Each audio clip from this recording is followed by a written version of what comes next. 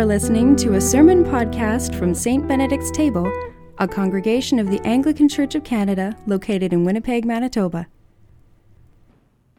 May only truth be spoken and only truth received. Amen. In all 3 years of the lectionary cycle of readings, this first Sunday in Lent has us read the story of Jesus' 40-day sojourn in the wilderness. It is much, much briefer in the Gospel according to Mark, just 2 verses as opposed to the 11 we read from Matthew this evening. And Mark has very, very little detail. And the Spirit immediately drove him out into the wilderness. He was in the wilderness for 40 days, tempted by Satan.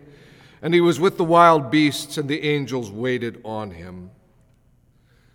Probably, though, the most notable thing about Mark's brief account is the word drove. And the Spirit immediately drove him out into the wilderness. Whereas in both Matthew and Luke, Jesus is led by the Spirit into the wilderness. Both understandings come from the same original story, which all 3 of the gospel writers would have inherited in an oral tradition going back to Jesus himself. But you have a sense here in Matthew that this is something Jesus knows that he needs to do, rather than something that he's driven to do. Jesus has just undergone the baptism of John in the River Jordan, something that in Matthew's telling, John isn't even sure he should be doing at all. I shouldn't baptize you, Lord, you baptize me. But Jesus insists. And he hears that affirmation that he is the Son, the beloved, with whom God is well pleased. And now he turns his face toward the wilderness for that period of fasting. Now, 40 days seems an extraordinarily long time to go without food. But medically, it is quite possible to do that if you have plenty of water. More significant, though, is that number 40, which occurs time and again in our scriptures. The rain falls for 40 days in the story of Noah and his ark. Moses is up on Mount Sinai for 40 days and 40 nights waiting for God's message. The Israelites are in the desert for 40 years. Both King David and King Solomon reign over Israel for 40 years each.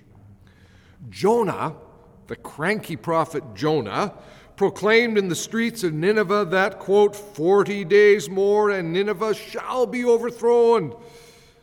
So what's the meaning of that number? What's its significance? In his book, The Fingerprints of God, Robert Farrar Capon insists that images don't mean anything. They simply point. Each time that number 40 appears, it is pointing forward toward the next appearance of that image of 40. In the case of this number 40, all those earlier images point finally to this story of Jesus in the wilderness. We are meant to hear in this story the echoes of all of those earlier images. Jesus is not coming out of nowhere, in other words, but is rather a part of a much longer and deeper story. That it is here that the number 40 seems to reach its culmination. It's the last time it really appears as a significant number in the Bible. That's significant. In that all of those earlier appearances of the number now reach the point to which they've been pointing all along. 40 days is a long time to be alone in the wilderness and fasting. Now, I think that the extraordinary 40-panel cartoon series by the English illustrator Cy Smith catches the force of it all in a remarkable way. Now, I have referred to this a number of times over the years. One year we even showed the cartoon series in the chapel. It is again posted up on the website, very much at the top of the visual section. And you should revisit it. His drawings are not particularly detailed or sophisticated. He is a cartoonist. But they do catch something of how Jesus might have experienced this time alone in the desert. The 40 days begin with a panel that reads, quote, "For my 30th birthday, I gave myself some time away from it all." Followed by pictures of a very clear-eyed Jesus packing his carpentry tools into a box and then heading out into the desert. As the 40 days progress, the panels show him going from watching the sunset, noticing the animals and desert flowers, looking altogether engaged in this world, gradually becoming more and more worn and tired and bedraggled. In the 32nd of 40 panels, 2 angels come and hover over him as he sleeps in the cave, exhausted. The angels have looks of deep concern written in their faces. Then in the 34th panel, a reddish-hued figure appears just on the horizon of that cartoon, a series of cartoons that is otherwise entirely in black and white. This reddish-tinged figure is the tempter, but he doesn't look like some demon or spirit.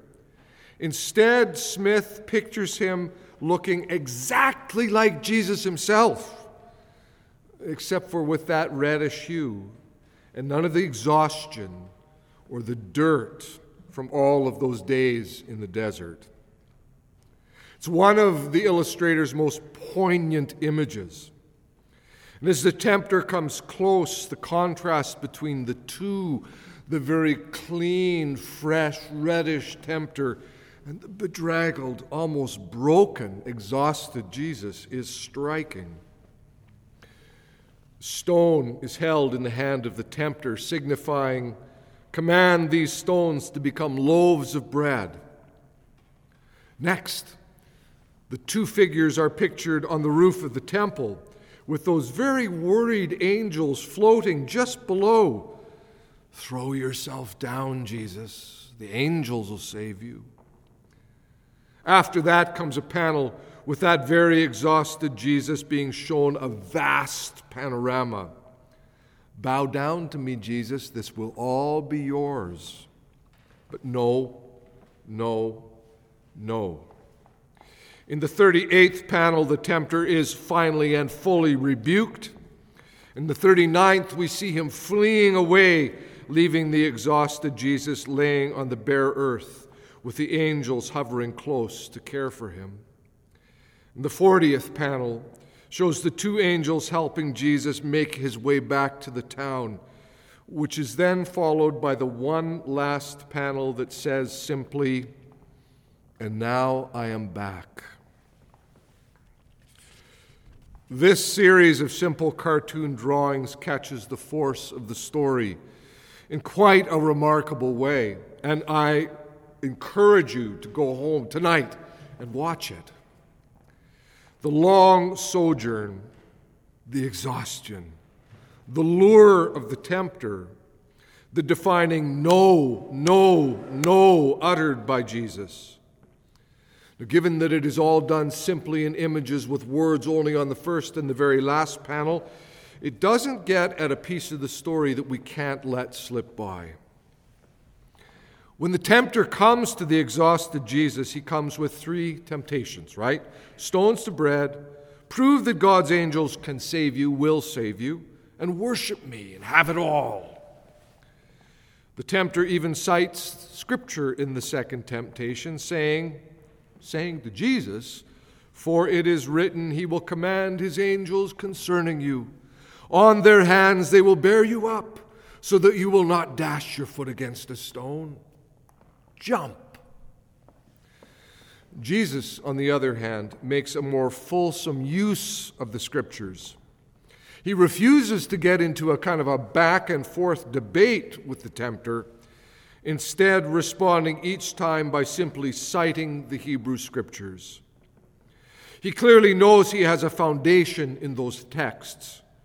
And so no matter how tired and worn he is from his long session in the desert, it is this that he will lean upon. It is his best response, his strongest defense, in fact, to not start into debating, but rather just speak aloud the texts that have been shaping and forming him all along. So if Robert Capon was correct in saying that what images do is to point, and I think Capon is fundamentally correct here, then this set of temptations and responses, scriptural responses no less, that come at the end of those 40 days, is meant to point us in a very particular direction. We are meant to see this story set against the backdrop of all of those other stories that cite the number 40, those stories from the Hebrew Scriptures. We are to remember the significance of each one: the flood, the time Moses spends waiting for God on Mount Sinai, the years of wilderness wanderings of the freed Hebrew slaves, the years of David and Solomon, which in many ways were mixed blessings. Both of those characters were fallen and broken.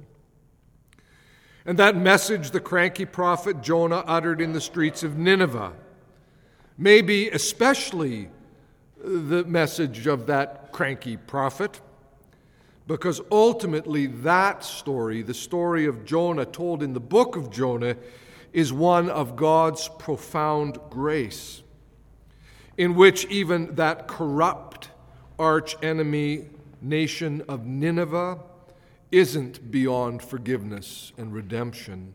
Shockingly, in that book, they actually move to complete repentance, sackcloth and ashes, while Jonah sulks because he'd just like to see them done in. But that's not the way of God in that book. Ultimately, Jonah and the Ninevites point forward to Jesus in the wilderness, confronting the tempter, and Jesus the healer, restoring people, and Jesus the teacher, bringing new ways of looking at things, and Jesus the storyteller, turning people upside down with his parables, and Jesus the Christ, confronting the very power of death for the sake of us all. And so, into the season of Lent we go. In the name of the Father, and of the Son, and of the Holy Spirit. Amen. This has been a sermon podcast from St. Benedict's Table. For information on our church and to access the full catalog of our podcasts going all the way back to 2006, visit us online at stbenedictstable.ca. In addition, if you are interested in supporting our online work, you can find information on the website using the Donate button located on the top right-hand corner. Thanks for listening.